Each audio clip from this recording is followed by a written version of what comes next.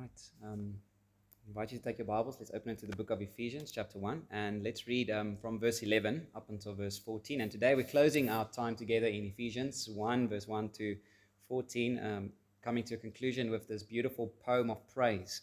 We have seen Paul just showing us every blessing we have in Christ, every spiritual blessing, and every reason we have to give thanks to God. So let's read again from verse 11 and hear now the words of the living God. In him we have obtained an inheritance, having been predestined according to the purpose of him who works all things according to the counsel of his will, so that we who were the first to hope in Christ might be to the praise of his glory.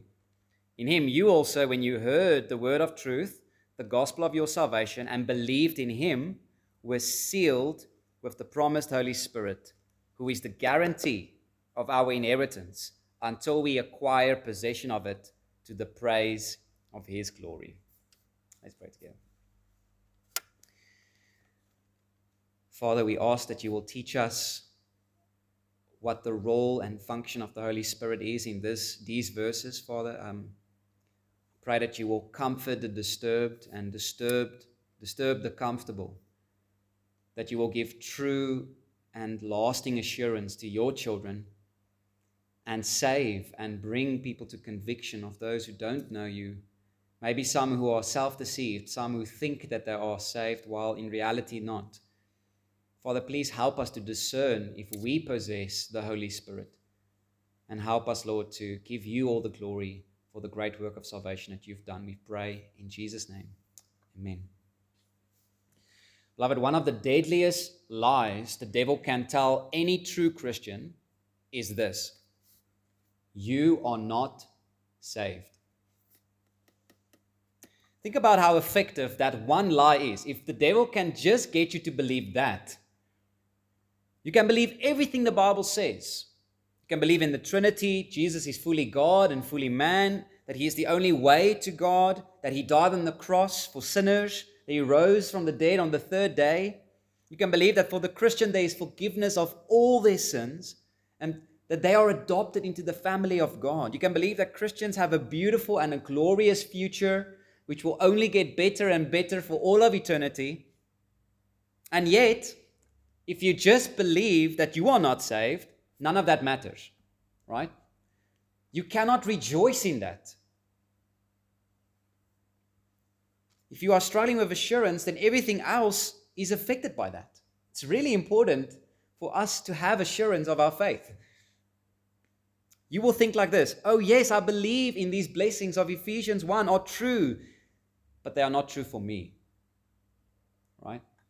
I believe Jesus is gracious, slow to anger, and loves to forgive sinners, except me. After the 1,000th time, probably he's done, right? When you hear of these blessings, your heart wants to rejoice in them, but it's almost like it's too far because you just do not have assurance of your salvation. It's almost too good to be true because you believe, I am not saved. And that's what this last portion of Ephesians is meant to help you believe, to have assurance, to have absolute assurance of your salvation. That's really what God wants you to have. I think sometimes it is a mark of false humility, not all the times, but sometimes it's an overemphasis on our sin and an underemphasis on our focus on Christ as the Savior. But what God wants you, a mature Christian has assurance. A mature Christian comes to that place where they can die joyfully for Christ because they know they are going to heaven. And that's what God wants for each and every one of you. If you're saved, if you're a believer in Christ, God wants you to be secure. Again, remember this last blessing focuses on the third person of the Trinity, the Holy Spirit. And it's beautiful. Remember how this poem of praise has been structured. There's a Trinitarian structure in these verses. Verses 3 to 6, all about the work of God the Father. God has chosen us before the foundation of the world, predestined us, adopted us into his family. From verse 7 to 10, we see an emphasis on the work of God the Son. In him we have redemption through his blood. And God is going to work and unite all things to him. And now in these last sessions, there's an emphasis on God the Spirit. God the Spirit takes Jew and Gentile, two enemies, makes them one. He is that bond of peace between us. He seals us and he guarantees that we will make it. Right? So from start to finish, salvation is a work of God the Trinity. God the Father, God the Son, God the Spirit are all necessary to save you. And all three wanted to save you. Isn't that beautiful? All three persons were active in your salvation. That's how much God loves you. And so the main point Paul is making here is to show us first that once God has saved you, if you are truly saved, it really is impossible for you to lose that. It's impossible. We're going to look at that. And then at the end, we will consider the question, but how do we know that we have the Holy Spirit? How can we be sure if we have the Holy Spirit or not? If the Spirit is the key to give us assurance, how do we know we have the Spirit, right? That's a very crucial question. And that's what we're going to answer at the very end. So I can see at least 3 reasons why it's impossible for a true Christian to lose their salvation from the text. So 3 reasons why it's impossible, according to this text, to lose your salvation. The first reason goes back to verse 11. And that is that for a true Christian, it's impossible to lose their salvation because they have been predestined by a sovereign God. That's why it's impossible. Nothing can frustrate the will of God. And if it's the will of God to save you, you will be saved. Look at verse 11. Remember, that was the whole point of verse 11. Verse 11 says, in him, in Christ, we have obtained an inheritance, having been predestined according to the purpose of him who works all things according to the counsel of his will. Again, we see the exhaustive sovereignty of God over all things placed underneath our inheritance. You will get your inheritance because God is working all things according to the counsel of his will. Nothing can stop that. So this is why Romans 8 verse 35 is so beautiful. Nothing can separate you from God's love because all things are under his control. Listen to Romans 8, probably the most beautiful verse in the Bible. It says, who shall separate us from the love of Christ? Shall tribulation or distress, or persecution or famine or nakedness or danger or sword? By the way, notice he doesn't say we're not going to experience those things, but he asks, as we experience those things, are they able to separate us from the love of God? As it is written, for your sake we are being killed all the day long. We are regarded as sheep to be slaughtered. No, in all these things we are more than conquerors through him who loved us. For I am sure that neither death, nor life, nor angels, nor rulers, nor things present, nor things to come, nor powers, nor height, nor depth, nor anything else in all creation will be able to separate us from the love of God in Christ Jesus our Lord. The reason why those things cannot separate you, like tribulation, danger, sword, is because those things are under his control. God works all things, including our sufferings, and that's why none of those things can rip us out of his love, out of his hand. In all of those things, God the Father has a good purpose in our lives. Life and death cannot separate you from him because life and death is in the hand of God. No demon, no trial, no sin, no government, no suffering, nothing people do, nothing you do can rob you of your inheritance because you've been predestined by a sovereign God. That's the first reason. You should really believe true Christians cannot lose. Second reason why it's impossible for a true Christian to lose their salvation is because God has sealed us with the Holy Spirit. He sealed us with the Holy Spirit. That's what verse 13 says. Look at verse 13. It says, in him you also, when you heard the word of truth, the gospel of your salvation, and believed in him, were sealed with the promised Holy Spirit. Remember last time we looked and said sealed means authenticate. So in the ancient world, when someone would write a letter, they would take their ring and seal the letter. And when someone saw the signet ring, they would realize this letter is the real deal. It's really a letter from that person. And so God gives Gentiles and Jews the same seal to show that Christians are the real deal. Okay, you don't have to be circumcised to become part of God's people. You've received the Spirit, and that's why you are a true Christian. But there's another nuance to this word sealing. It's not just to authenticate, but also to secure, to keep safe. Listen to Esther 8 verse 8. Esther 8 verse 8. It says, but you may write as you please with regard to the Jews, this is the king speaking to Esther, in the name of the king, and seal it with the king's ring. For an edict written in the name of the king and sealed with the king's ring cannot be revoked. See, so another concept that sealing communicates is that it is absolutely secure. It cannot be revoked. It cannot be taken back. When it's sealed, it's a done deal. Once that seal was on the document, it was official in the name of the king. And that's the picture of our salvation. When God seals you with the Holy Spirit, it's a done deal. When He's put His seal on you, your salvation cannot be revoked. I'm going to use the same language. It cannot be lost. It cannot be taken away from you. The Spirit is yours and yours forever. That's good news. That is really, really good news. If you have the Holy Spirit, you may be sure that you're not just saved today, but that you will be saved forever. And here's the third reason, the last reason, why the true Christian can never lose his or her salvation is because the Spirit is a down payment for the day of redemption. A down payment, or you could even say a deposit for the day of redemption. That's verse 14. Paul shifts the illustration a little bit, and look at verse 14. He says, the Spirit is the guarantee of our inheritance until we acquire possession of it to the praise of His glory. So ESV says guarantee, which communicates the idea quite well, but that's why it's helpful to read it in multiple translations. The King James says the Spirit is the earnest of our inheritance. But I think the Net Bible, okay, so you'll notice that I always go back to the Net. So just get a Net Bible and 99% of the time the translation will be good, okay? I think the Net gives the best translation. It says, the Spirit is the down payment of our inheritance. That's what the Greek literally means. It's a financial term. If you wanted to buy something, you don't have all the money, you would give a pledge or a down payment or a deposit as proof that you are going to pay, or you at least intend to pay the full payment later, right? But here's the difference between us and God. We often make a deposit, put a down payment, but we often don't complete the payment, right? We struggle. Sometimes circumstances happen. But God is not like us. When God gives a deposit, when He gives the down payment, He will complete it because He has infinite resources and nothing can frustrate His will. So if the Holy Spirit is the deposit, you may be sure that you're going to receive full payment. Now, here's the question. If the Spirit is the deposit or the down payment, what is the full payment?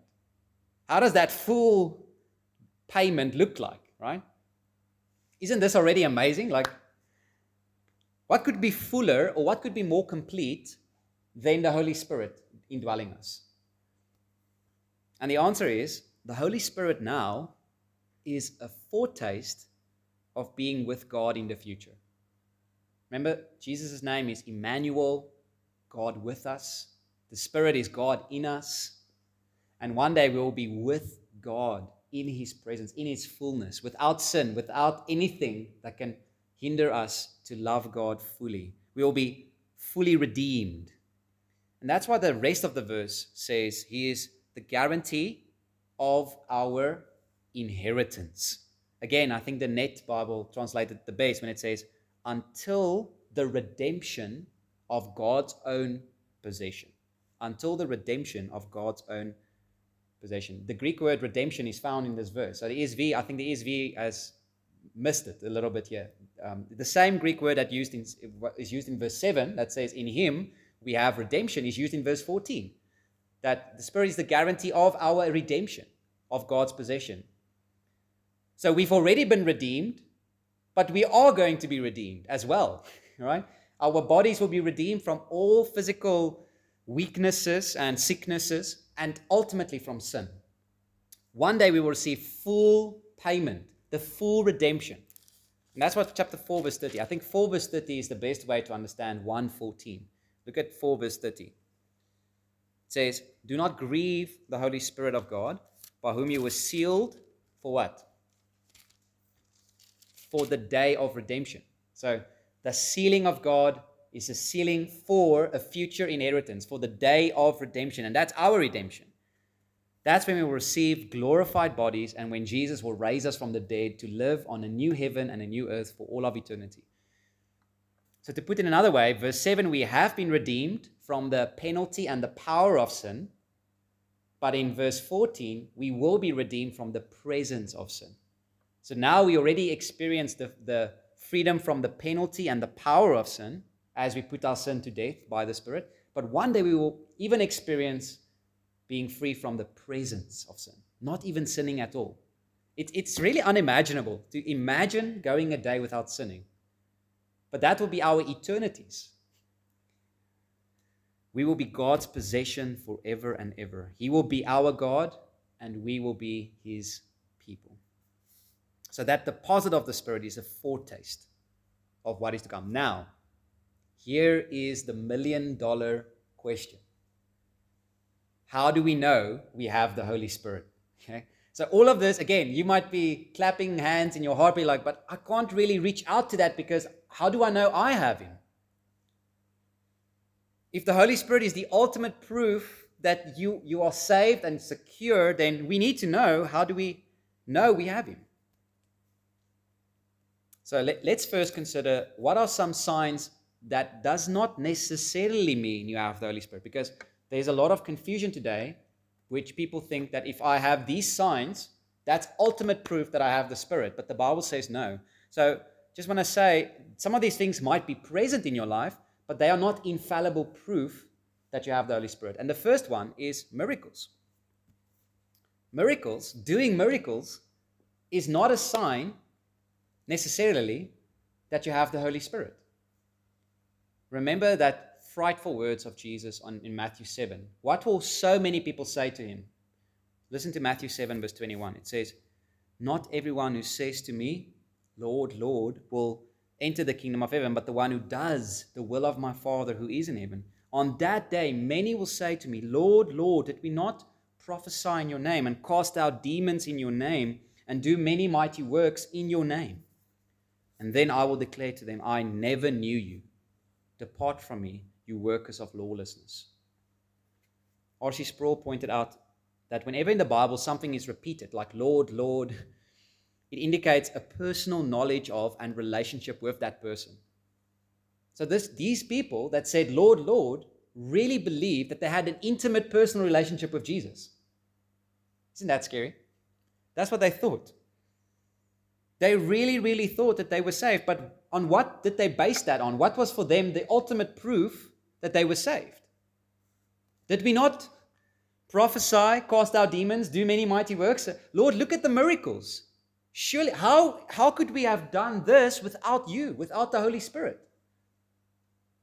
Surely we must have been saved. And yet that wasn't the proof. That wasn't the proof. Jesus says, "I never knew you." Not, "I knew you while you were doing the miracles and then you fell away." It was, not one day we had a relationship. Not one day. So don't confuse miracles as the infallible sign that you have the Spirit. So that's the first thing we need to be aware of. Secondly, being emotionally excited about the Bible is not an infallible sign that you are saved, that you have the Holy Spirit. Again, another scary thing we need to think about, right? Remember the parable of the sower. There were seeds sown on the rocky ground, and Jesus says this about these seeds. Matthew 13, verse 20, it says, "As for what was sown on rocky ground, this is the one who hears the word and immediately receives it with joy." Wow, that sounds like somebody that's saved, right? They hear the word and there's an emotional reaction to the word. But then Jesus continues in verse 21. What does he say? "Yet he has no root in himself, but endures for a while. And when tribulation and persecution arises on account of the word, immediately he falls away."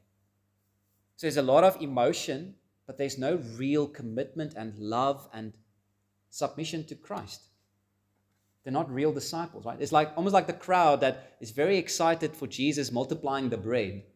And when Jesus says, "I am the bread," they walk away. They want more bread. They want more things God can do for them instead of loving God for who He is, loving Christ for who He is.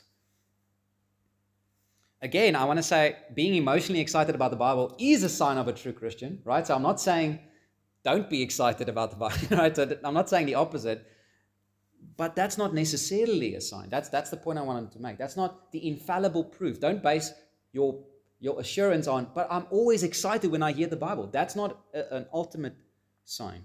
There needs to be something more. And here's the last one. The last one that we need to just be aware of is an external act or decision to follow Christ. An external act to follow Christ is not necessarily a sign that you are saved or that you have the Holy Spirit. One example in the Bible is sufficient. Judas Iscariot, right? With the 12s, has decided to follow Jesus. But he wasn't saved. Didn't love Jesus. But he decided to follow him. He heard the same sermons, did the same miracles, but he wasn't saved. Like Judas, I think many will say, but I prayed a prayer when I was young. My signature is in my Bible. My signature is right there, and that's the age, and that's the time. I made an external decision, Lord, so I must be saved. I must be in, right? I've raised my hand in church, so surely I must be saved. I've been baptized. I belong to a church. Lord, that's proof, right? Again, all true Christians might have done those things, but they are not the infallible sign that you are saved. There's something more. So the thing we need to just ask ourselves is to search your own heart. Don't be deceived. These three things do not indicate that you are a child of God or that you possess the Spirit. Miracles, emotions, or external acts alone do not prove that you have the Spirit. So what then does prove that? What can we look to say these things are the true work of the Spirit? And let me give you at least 4. I think there are many. Okay, so I think there might be many, many true signs and true works of the Spirit, but here's at least 4 signs or of a true work of the Spirit. First, you will have a genuine new love for Jesus. A genuine love for Jesus, for Him. Or as one of my friends have said, that there will be a change in your allegiance to sin, from sin to Jesus. You'll be devoted to Him. Jesus becomes glorious to you. You will love Him from the heart. You view Him not just as an interesting figure, as a miracle vending machine, but as your Savior, as your Lord. He is your highest and your greatest treasure on earth. You really love Him. Now, not loving Him perfectly, right? None of us love Christ perfectly. None of us do that. But there's love. There's genuine love for Him. That's exactly the Spirit's work. The Spirit draws attention to Christ. John 16, verse 14, simply says, He will glorify me. The Spirit draws attention to Christ. That's what the blaspheming of the Holy Spirit is when you reject Christ. When the Spirit points all the arrows to Christ, He shows you He's the Messiah, and you say, no, I don't want Him. It's blaspheming the Spirit because it's the Spirit's work to point you to Jesus. And listen to 1 Corinthians 12, verse 3. It says, I want you to understand that no one speaking in the Spirit, okay, of God ever says, Jesus is accursed. No one says that. And no one can say, Jesus is Lord, except in the Holy Spirit. So you see, Paul says it's impossible to have a low view of Jesus and have the Holy Spirit at the same time. Like, it's impossible. If you deny that Jesus is God, you don't have the Holy Spirit. Because the Spirit points you to who He is. He is God. He is glorious. He is Lord. Someone who has the Spirit cannot curse Jesus in a permanent sense, right? So we're thinking of Peter probably denying the Lord 3 times, but he repented. So it cannot be the ultimate proof or the state of your life. When Paul says you can only say Jesus is Lord in the Spirit, he means that when you have love and affection for Jesus as your Lord, that's the sign. That's the proof. You have the Spirit in you. So the simple question is, do you really love Him? Do you love Him? Because nobody loves Him apart from the Spirit. It's impossible to love Him without the Holy Spirit. I'm not asking if you belong to a church. I'm not asking if you pray. I'm not asking if you read your Bible. I'm asking, do you love Jesus? Do you love Him? That's the question I want to ask you. That's the first, and I would say the most important sign that you have the Holy Spirit. A true work of the Spirit is a true love for Christ.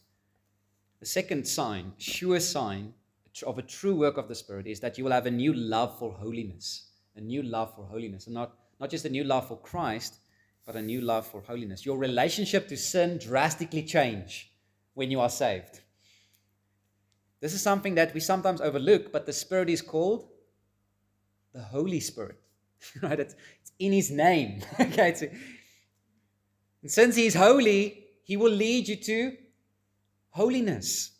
Listen to Romans 8. Romans 8 verse 12. It says, "So then, brothers, we are debtors not to the flesh to live according to the flesh. For if you live according to the flesh, you will die. But if by the Spirit you put to death the deeds of the body, you will live." And then verse 14 says, "For all who are led by the Spirit of God are sons of God."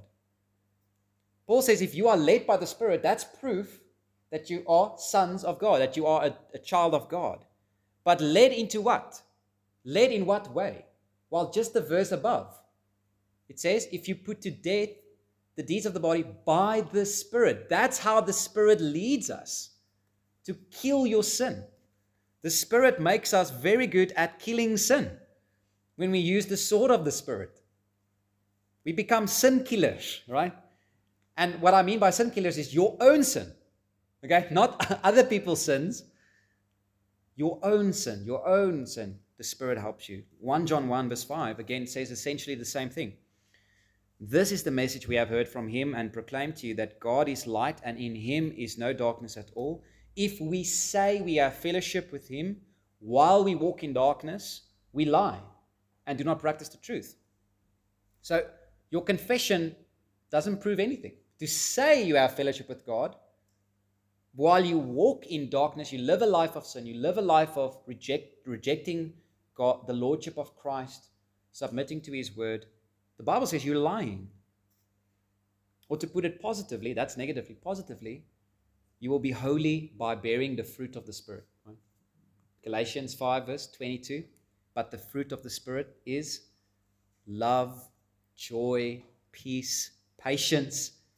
Notice it doesn't say speaking in tongues, raising the dead. Okay. It's being patient.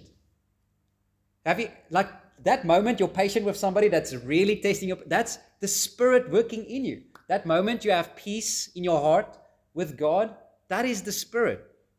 The moment you are faithful when you are tempted to be unfaithful, that's the Spirit. You see, true fruit of the Spirit is an ordinary Christian life lived well, lived to the glory of God. Self-control. And these things will be yours in an ever-increasing way. So again, none of us have perfect love, perfect joy, perfect peace, right? All of us are growing, but are you growing? Are you becoming more like Christ? Are you a more patient person than last year?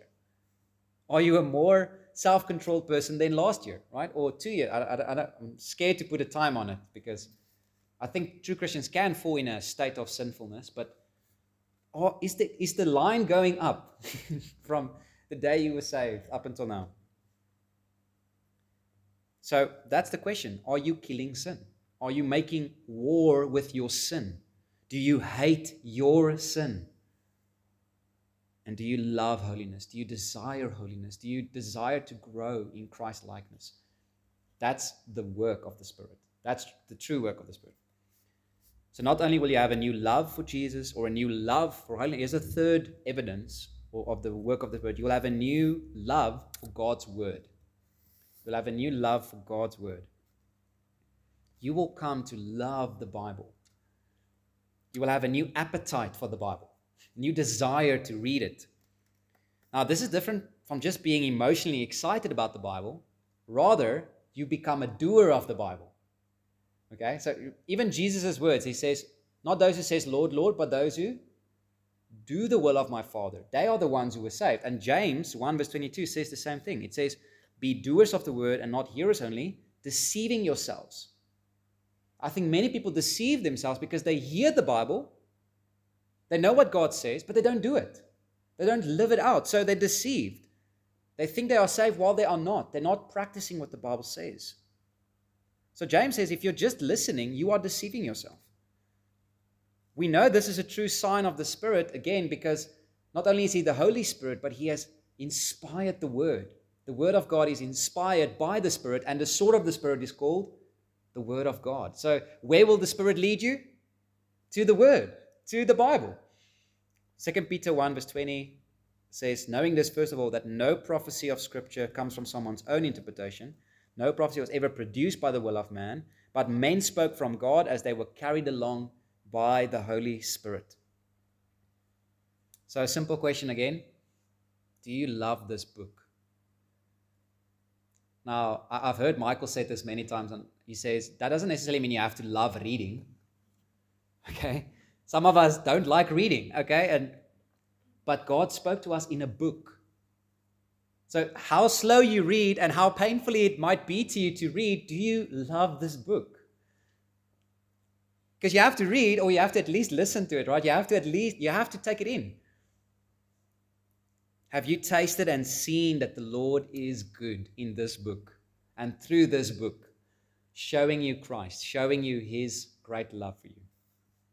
Here's the last one. So, new love for Jesus, new love for holiness, new love for the Bible, but a true work of the Spirit will also produce in you a new love for true Christians, for other Christians, other believers. Paul knew that the believers in Ephesus were saved. One of the evidences that he knew they were saved is in verse 15. Just glance over at verse 15. It says, for this reason, because I've heard of your faith in the Lord Jesus and your love toward all the saints, I have not ceased to pray for you. So Paul says, I could see your love for one another. That's how I know you're saved. That's how I could see that you have the Holy Spirit in you. There's a desire to be together. There's a desire to be a family, a Christian family together. Again, that's not natural. We don't naturally want that. Jesus said in John 13, verse 35, by this all people will know that you are my disciples, if you have love for one another. If there's love for one another. And the one another there is Christians, other disciples. If you have love for other disciples, that's how the world will know that you are my disciples. 1 John 4 verse 8, anyone who does not love does not know God, because God is love. So again, practical question to ask. Do you love other Christians? Do you feel more at home with people who are not Christians than with people that are Christians? It's a big question, right? Test yourself. Do you truly love?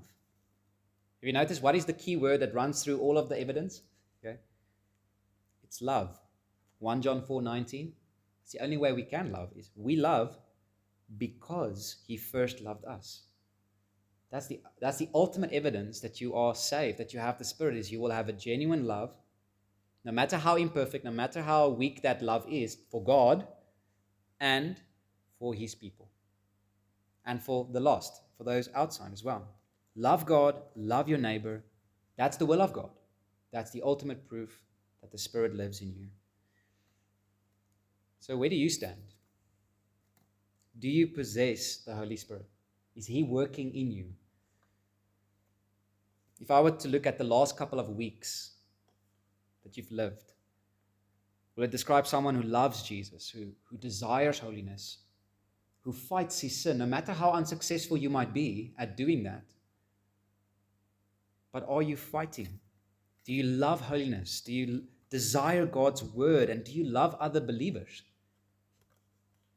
If yes, beloved, rejoice. Rest. You are the workmanship of God, and he is going to complete that work of art he is busy with, okay? That's chapter 2, verse 10. We're going to get there as well. We are his workmanship. Now, maybe some of you have been listening and say, but I fail. I don't think I have the Holy Spirit. What now?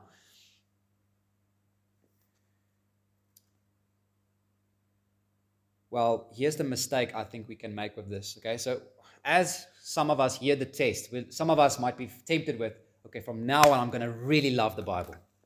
From now on, phew, I'm going to love the church. I'm going to love that Christian. Although there's nothing in me that wants to love that Christian, I'm going to work hard.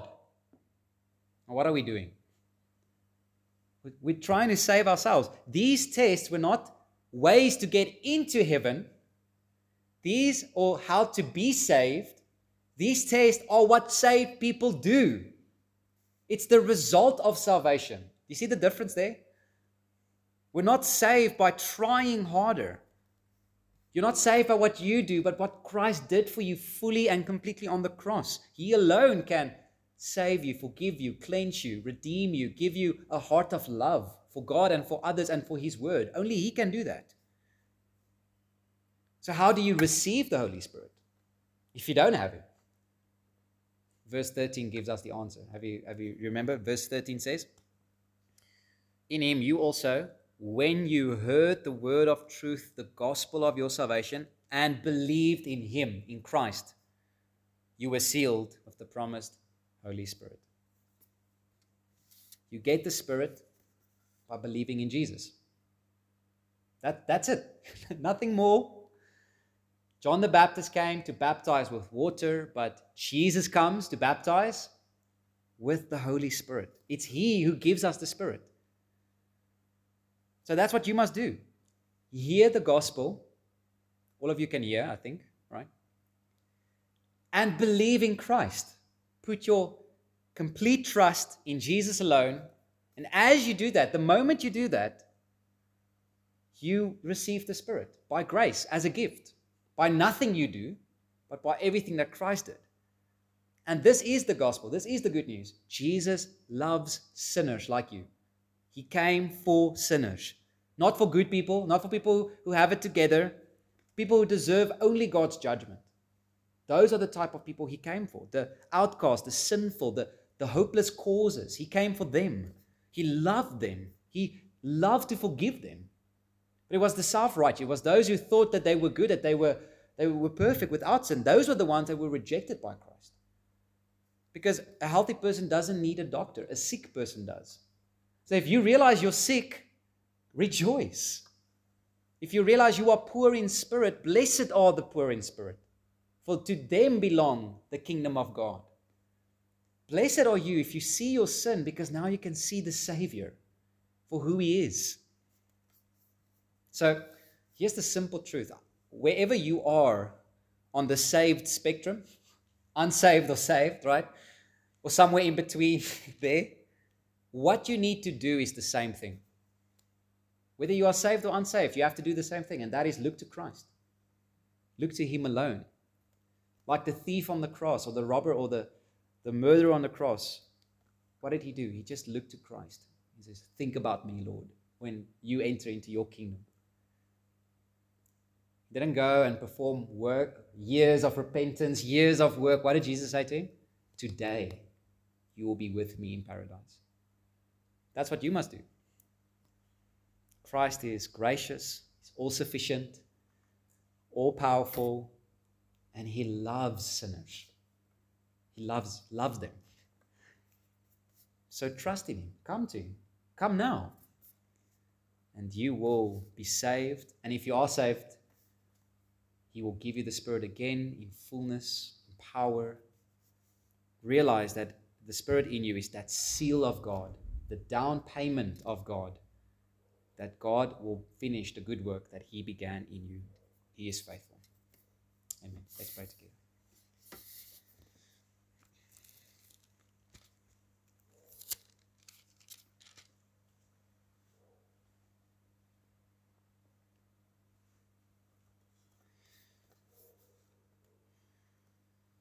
Father, thank you, Lord, for your great, great work of salvation. Father, thank you for choosing us, for adopting us. Lord Jesus, thank you for dying for us, redeeming us, forgiving us, lavishing us with your grace, grace upon grace upon grace. Holy Spirit, thank you for sealing us, for being the down payment of our future redemption that is coming. Lord, I pray for Christians who struggle with their assurance, that they will find rest in your love, in your promises. I pray that for every one look we give to ourselves, that we would look 10 times more to Christ and to Him alone. Father, strengthen your people's faith. Strengthen our faith, that we will stand on your promises, stand assured, so that we can walk out in obedience and die and give our lives away for the good of others. Father, I pray for those who might be self-deceived, that you will please show them. Please help them to humble themselves, to see the true state of their hearts. But again, Lord, to do the same thing that believers must do, and that is to look to Christ, to turn their eyes then away from their sickness, their poverty, their nakedness, and to look to Jesus, the only Savior. Father, we give ourselves to you. We thank you for this evening and our time together. We pray this in Jesus' name. Amen.